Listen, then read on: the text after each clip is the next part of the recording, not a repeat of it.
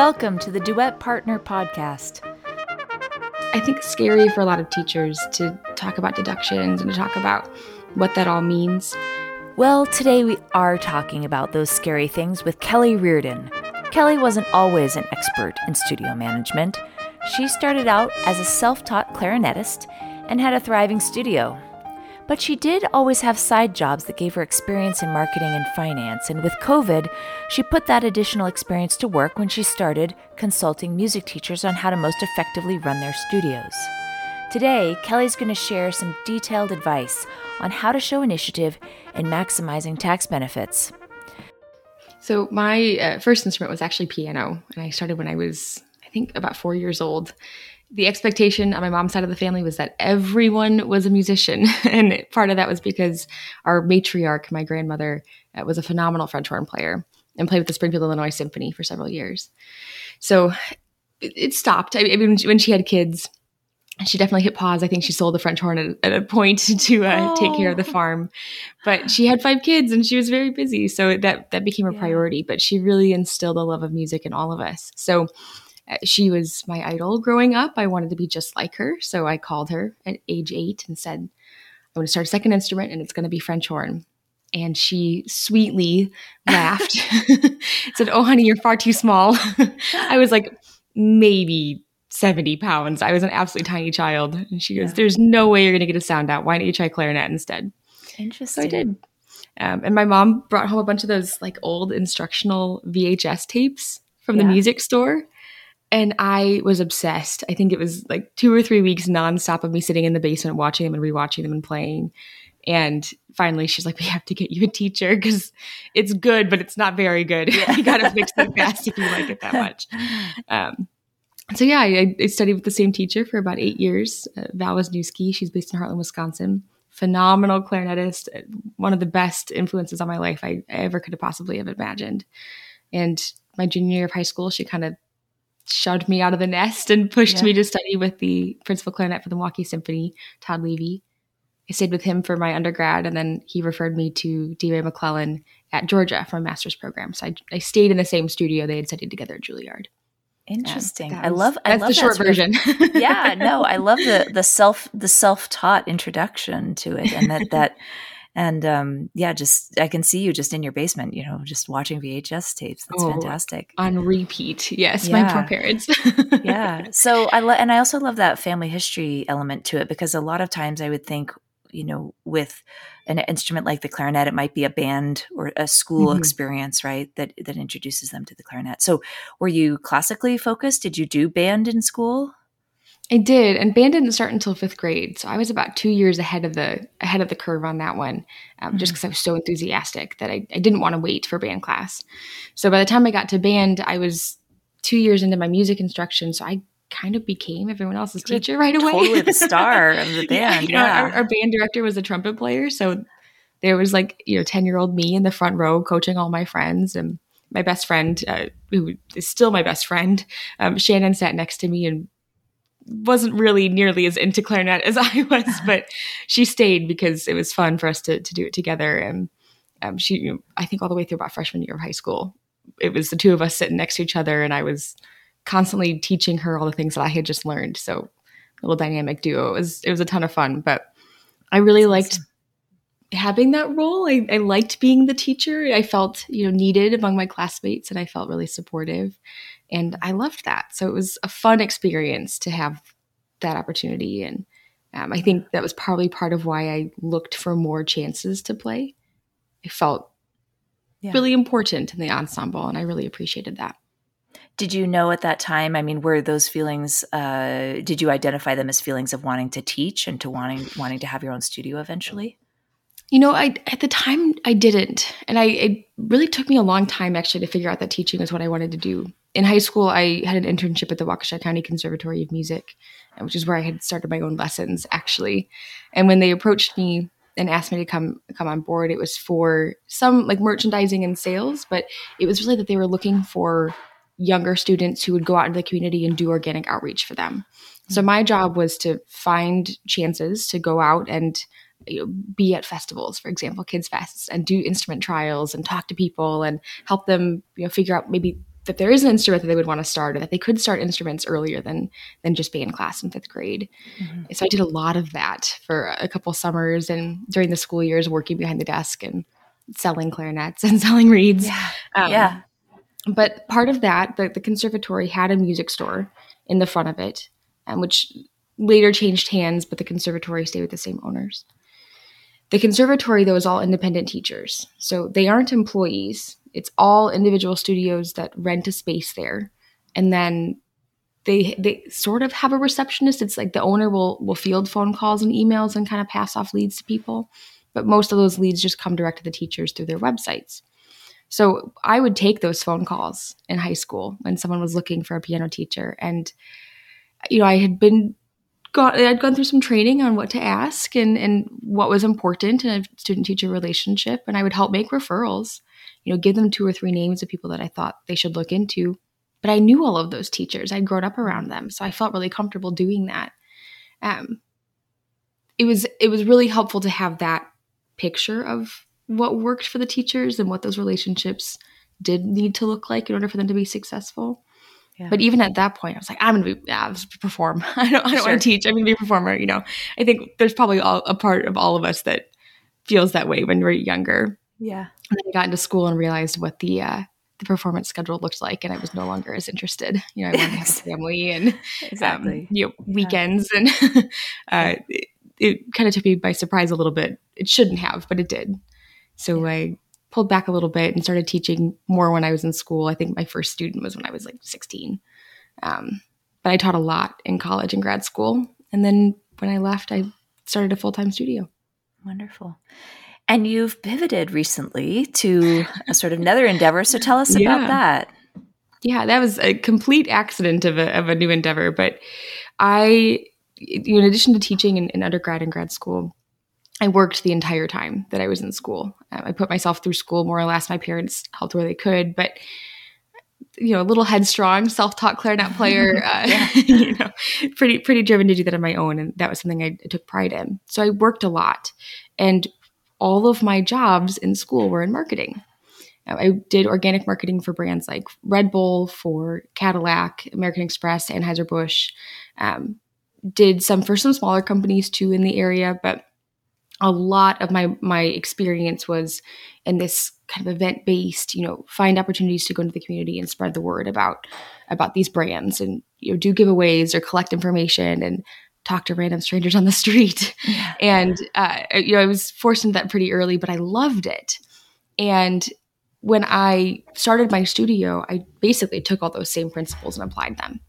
How can I just find people I don't want to pay for ads. I don't want to have some big fancy schmancy website. My husband can build a really good website as a digital marketer, but I wanted to do it myself. So I didn't let him. But without investing a ton of funds, because I didn't have a ton of funds to invest, there's got to be a way that I could build a big studio. So I did. I focused a lot on this organic marketing. I built a lot of referral partnerships in my community with other teachers, homeschool co-ops. We built the studio to 43 students in 2.5 months. It was fast. Wow. Most of those were clarinet, which, compared to piano, for example, much more difficult to build quickly, but it was great. And then that was fall 2019. So a few months later, once I hit my full point, everything shut down and we went online. Yeah. Everyone came online with me. It was one of those situations where, like, I have your money, you've already paid tuition. Here's the Zoom link. See you next week. And that was, kind of my expectation. And everyone did come online with me. At that point, I had a wait list of about 17. So the 1 or 2 that it just wasn't working for, I was able to maneuver other students into the studio. It was great. Yeah. But at that same time, a lot of my colleagues were not in the same position. For one reason or another, they had either been performing and they couldn't perform anymore. They had been teaching, but it's not going as well at that point. Maybe they had taken a break. They didn't want to teach online. Right. So I started helping where I could and just answering questions or trying to help some referrals their way if someone on my wait list could maybe fit someone else's studio. And it really took on a life of its own. I mean, by June of 2020, people were calling me that I'd never met before and said, well, hey, I know you were helping so-and-so. Can I have your help too? I think it was August before I finally had someone sit me down and say, hey, you really should be charging for this. Like you're doing a lot of it. Maybe it's time to think about making this a business. So it's grown a lot in the last couple of years. I don't teach nearly as much as I used to. I want to make sure that this gets my attention as well. But yeah, right now I'm working with about 25 active clients, and they're all over the world. And we build some really awesome studios with some really quality teachers, which brings a lot of joy. That's the same. It's the same sort of joy that I feel from the work that we do at Duet. So it's so exciting to hear that you're doing that as well. And not only that you're doing that as well, Kelly, but that you're actually going to be partnering with Duet. And we're so excited to be welcoming you to our team, and so grateful that we're going to have not just your musical and pedagogical expertise, but also all that marketing expertise and all that experience that you had in those earlier years that you've really bridged and are making part of your life together now. So we're excited to have you. And I will also mention that you have been a Duet client since starting your studio. So we're really excited and grateful about that you know our product so well, you know our customers, you are our customer, and we're just going to have a great partnership. So welcome to the team. Thank you. Very, very, very excited to be working with Duet Partner. It's funny when when I first started my studio, I read on someone else's blog about Duet Partner. I had no idea these things existed. I was fresh out of grad school trying to figure out what came next in my life. Yeah. And I read this fantastic blog by Diane Heidi. She does a lot of really good work on piano pedagogy. And she mentioned kind of in passing, like, oh, and I use this studio management software, and here's my referral link if you want to. And it was Music Teacher's Helper at the time, I was seeing. And it was Music Teacher's Helper. And I was like, oh, this is fantastic. Like, this is, such a big help. And I automated so many things for my studio. And I really felt like it enabled me to grow faster because I wasn't stuck trying to build a website or trying to, do all my invoicing and figuring out how to take checks and billing and taxes and all that crazy stuff. So I'm a huge fan of the program. I'm really, really excited. The changes that are coming. I'm excited about the updates. The rebranding has been fantastic. So very excited to be working with you guys more closely. Well, thanks. And we're excited today to tap into some of that consulting knowledge that you have in a very timely subject, which is taxes and preparing your materials for tax season. So I know that you have spent time talking to your clients about this. What are some of the key principles that you share with them for your clients here in the United States specifically who are preparing for filing their taxes? Yeah, absolutely. So some of the bigger things that I think are important for everyone to know up front is that as an independent studio owner, you are most likely, for everyone, unless you've filed other corporation taxes and filings, you're most likely filing a Schedule C. My apologies. That Schedule C can be from all of your teaching. So I know typically a lot of our teachers, they have some private studios. They may also work for another studio, or they may have some performance, or they might be contracting with some schools. Whatever that looks like, I think it's important to know that all of that information can go into one Schedule C. You don't have to file separate ones. Your entire teaching business is one business, even if you have your individual clients and a school client. But Schedule C filing also means full self-employment, which can be a little bit trickier. So it's, I think, scary for a lot of teachers to talk about deductions and to talk about what that all means. My rule of thumb that I've asked a lot of accountants about, and they all seem to agree with this as a general baseline, is to plan for about 30% of your income to be saved for taxes. Okay. Because it's usually where people end up. Remember that you have your income tax as an independent teacher, but you're also filing and paying self-employment tax, which I think at present, when we're talking about this in February 2022, that's about 15.8% in total. That's Social Security and Medicare tax that you're paying in addition to your income tax. So there's some nuances there. Not all of your income tax liability gets that 15.8% applied to it. It allows you to deduct half of it. So you're applying it to roughly 92% of your income. But the deductions make a really big difference. So tracking your information, tracking what your expenses are, your studio rent, your liability insurance, for example, those bigger areas where we can really invest quite a bit of funding into our businesses. That should all be tracked religiously. I use Duet Partner to do this. I dump all of my expenses in there. I've got my rent on a recurring basis in my expense report, so I don't have to worry about it as much. But setting aside, 15 minutes a month to try to keep track of everything and put your receipts into a digital format can really make a difference, so that you're not scrambling next spring to try to get all of your taxes together. You're whipping out all these receipts and they're faded. You can't even read them anymore. It can be really, really stressful. So planning not only to save the income, but also to save all of your evidence and documentation is really important. I love those 2 points. Okay. So digging into that idea of how to stay organized, and on top of this, you're recommending you set aside 15 minutes each month to go through your expenses and to keep track of those so that you can submit them as deductibles and save on that 30% that you should be setting aside each month for the end of the year tax. Absolutely. Tax payment. Yeah. Absolutely. And talk a little bit. Oh, yeah. Sorry. No, go for it. Talk a little bit more about deductions. I mean, where can somebody find out, which elements of running a studio they can deduct? Absolutely. So most of your home and business office expenses, those are usually your biggest deductions. And it's important to note that there can be personal deductions, things like the property tax that you're paying or mortgage interest. Some of those can also qualify for deductions that are on your personal income tax. When we're talking about business deductions, though, these are things that you have invested into your business to help it grow, to help run it.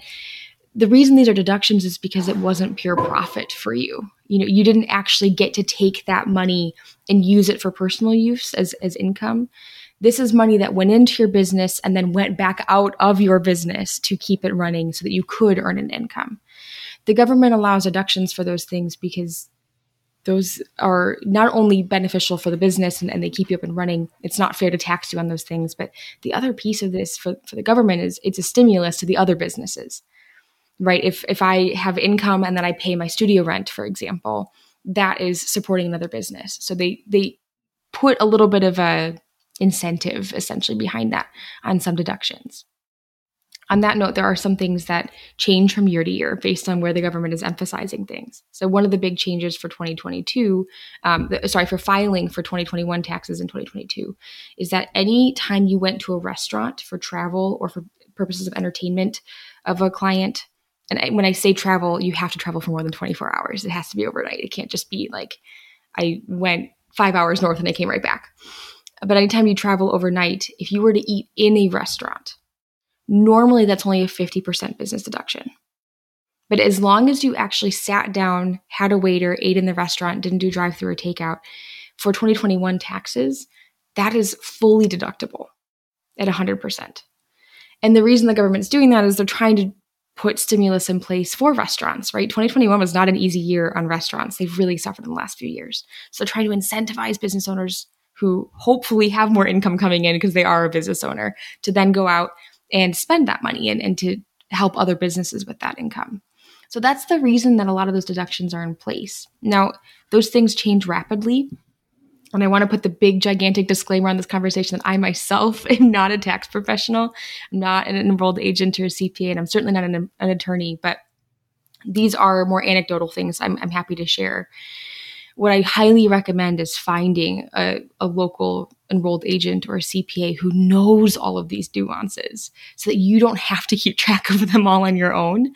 But if there's ever a question, and I have a fantastic relationship with my own enrolled agent that I use for all of our tax questions, when I travel or when I have something that I'm not sure of, I take pictures of all of the receipts. I log the ones I'm very confident in into Duet Partner right away. And then the ones that I'm not so sure about, I usually send those pictures of the receipts to her in an email and say, here were the circumstances, what can I do with it? And I get that final yes or no.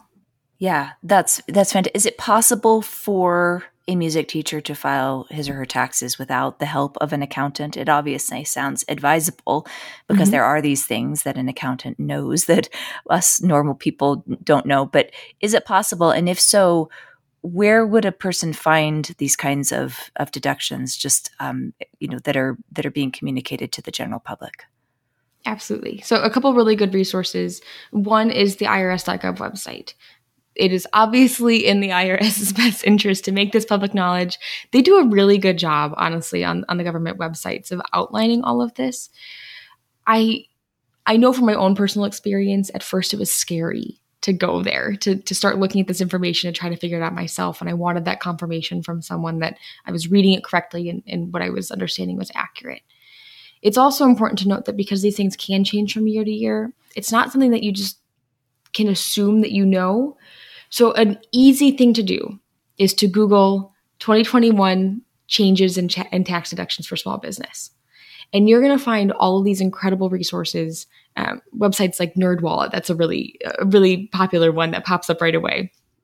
And they will categorize all these things for you. And it's their job, and they have tax professionals that are doing this, to break this down into layman's terms for most business owners. So you absolutely can use those websites and use some of those resources. And then if there's something that you're not totally sure of, if you want to fact check it, go to the irs.gov website, and they have all that information readily available. You don't have to read the tax code to figure a lot of these things out. A lot of times you can find it, again, in layman's terms, really easily and well explained, either in an article or on some of the local government websites. They do a good job of those things. NerdWallet, I haven't heard of that before, but we'll put that in the show notes. That's great. Yeah, they've got really good articles, and it covers a lot of things. It's just a big financial blog. They cover a lot of topics and credit cards and things like that, but they've got some great resources there too. On the note of filing your own taxes, though, it's absolutely possible. Also note that there's a standard deduction, right? For individuals this year, I think it was $12,000. Let me look before I say this wrong. $12,550 for individual filing, or $25,100 for joint filing for 2021. So what that means is the government gives a blanket deduction amount. If you don't want to itemize all of your deductions, which you don't have to, you can just take the standard deduction, which you would take the amount of income that you had, you would just deduct that amount from it, and then your income tax would be assessed on that portion of your tax liability. And then self-employment on that 92% of the income tax liability. If you don't want to worry about all the deductions, if you don't think you're spending more than $12,000 in your business every year, you don't have to worry about these things. Makes it a lot easier. It's very easy to file using like a TurboTax or one of the tax softwares. You can definitely do that independently. Exact amount of, here's how much of that travel is deductible, or here's how much of that trip was deduction because some of it was personal and some of it was business, and how do you work out those small nuances? It leaves it to you to decide if you're going to itemize. But again, if you're going to take the standard deduction, that doesn't matter as much. Yeah.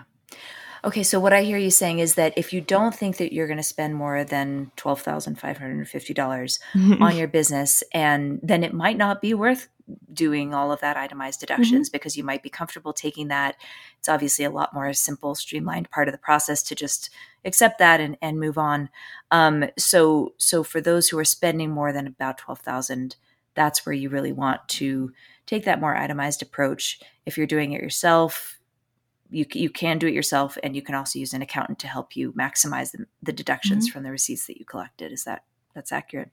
What do you recommend in finding an accountant that can help a music teacher manage a small business? What should they be looking for in an accountant?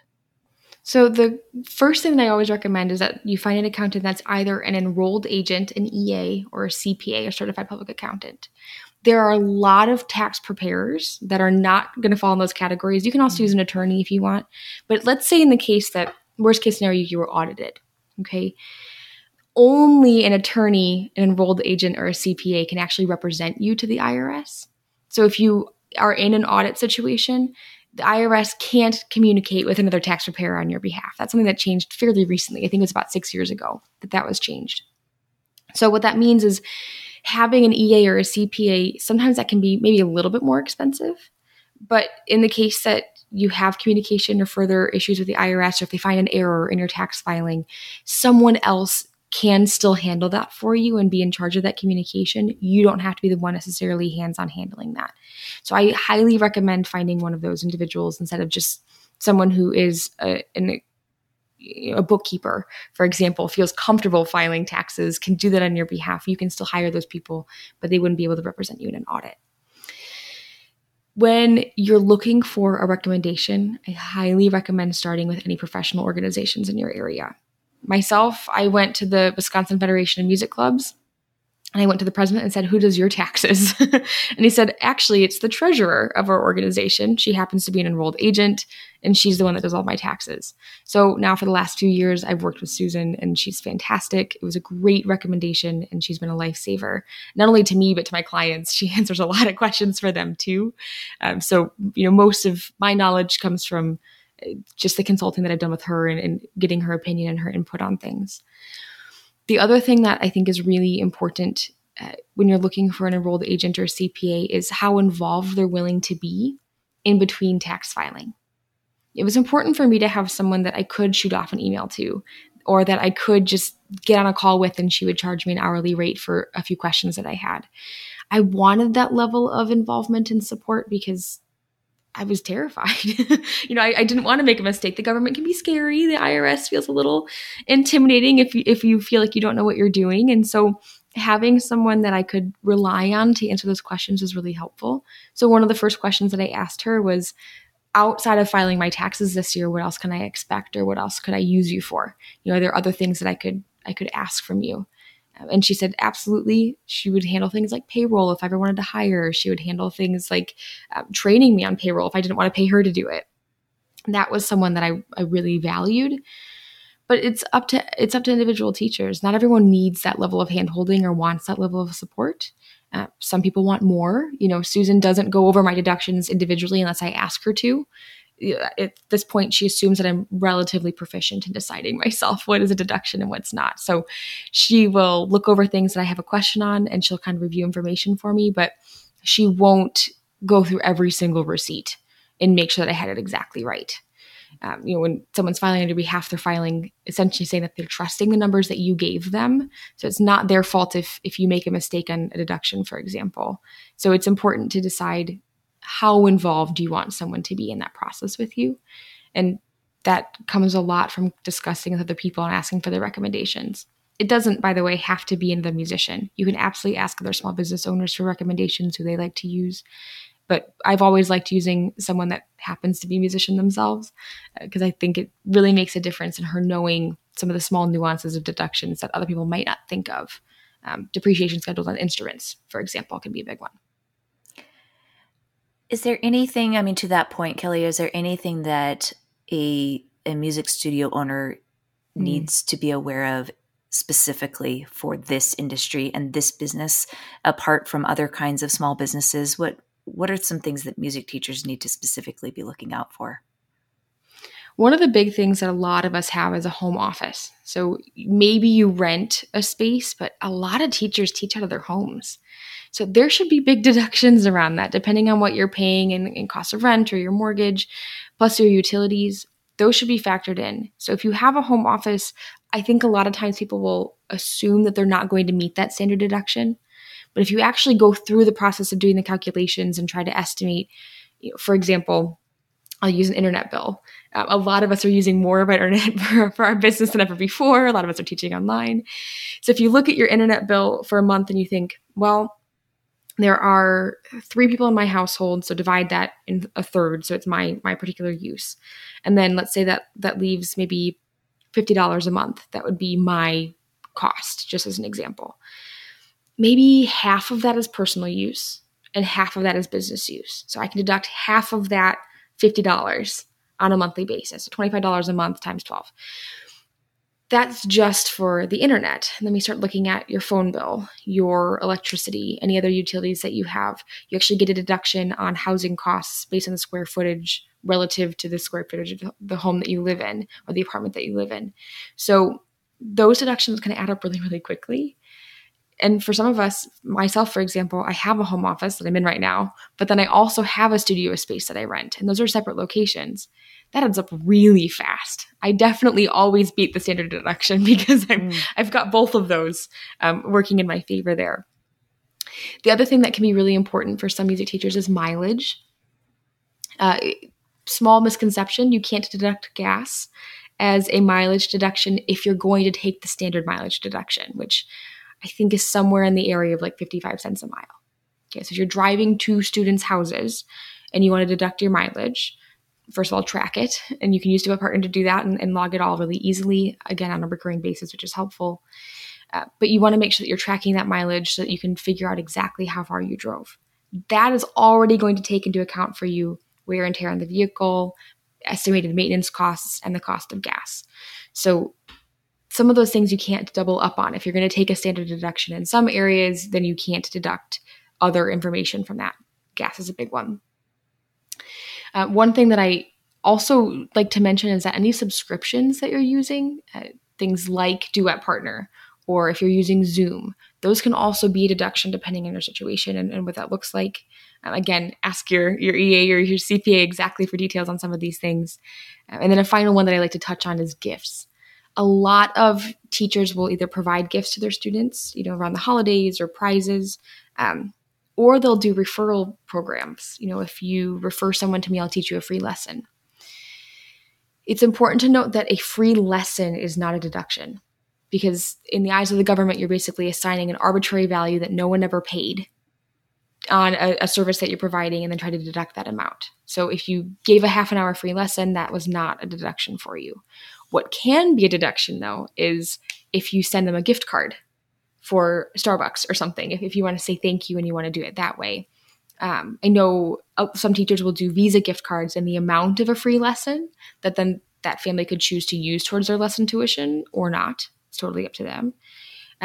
You can also, purchase a meal or something else for them, some other token of your gratitude. Those would be deductions because it was client appreciation and entertainment, essentially, in that category. But again, teaching a free lesson cannot be deducted. You weren't paid for it. There is no receipt. You can't just assign an arbitrary value to it. So helpful. Oh my goodness, Kelly. And I'm so excited that this is just the beginning of the wealth of knowledge that you're going to be sharing with our Duet teachers. Really, really fantastic. Thank you so much.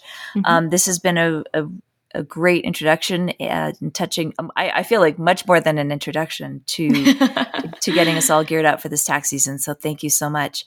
Absolutely. Is there anything else that you want to share that I didn't touch on? I know I was kind of just asking some questions as they came to me. Was there anything that I missed or that you think we should include? I think what I'll touch on really quickly is that this is a time of year when a lot of teachers are, looking back at last year's taxes and feeling a little stressed and also looking forward at this year thinking, how can I make sure I don't make any of this, maybe the mistakes that I made last year and keeping myself organized? Or how can I grow my studio because I'm looking at the income that I made last year and it wasn't where I wanted it to be. I would strongly advise that you take maybe a half an hour sometime in the next week to really assess where the breakdown happened last year. If you're worried about any taxes, did I not save enough? Did I not log enough receipts? Maybe did I miss out on deductions that I'm hearing these things and I'm thinking, oh gosh, I actually could have been tracking all of this. And I really could have been maybe beating the standard deduction and saving a little bit of money on my taxes. And that opportunity was there and I just didn't know, so I didn't take it. Try to take some time this week and just kind of go through what your baseline expenses are and estimate for yourself what you spent on your business last year. And then think about next year and this coming year in 2022. What do you want your studio to look like? Do you want to grow? Are there any areas that you'd like to invest in? I know for myself personally, if I'm hovering around the standard deduction, if I think I might be a little low, it's actually a goal for me every year to invest in my business at least that much. If that's the expectation, I want to do better. I want to find some way to grow my business. And so one of the things that a lot of my clients do is they invest in services like a Duet Partner or consulting services like myself or in their website or something else that they can put a little bit more behind to support their business so that if that deduction is going to happen anyway, why not make sure that it's actually growing your business? And then set some goals for this year, not only in your taxes. We're talking a lot about that filing, but also in your marketing for this year. How many students do you want to have? Do you want to spend money to get those students? Do you want to grow organically? My preference is always the organic growth if we can have it, but it's helpful to have those goals in mind so that you can really start this year on a really positive foot with a lot of great motivation going forward and feeling a little more organized and in control of your business. To learn more about how Duet can be your digital partner in managing your music studio, visit duetpartner.com. And don't forget to rate this podcast on Apple and Spotify. We give monthly prizes to those who take the time to rate us on those platforms. Thanks.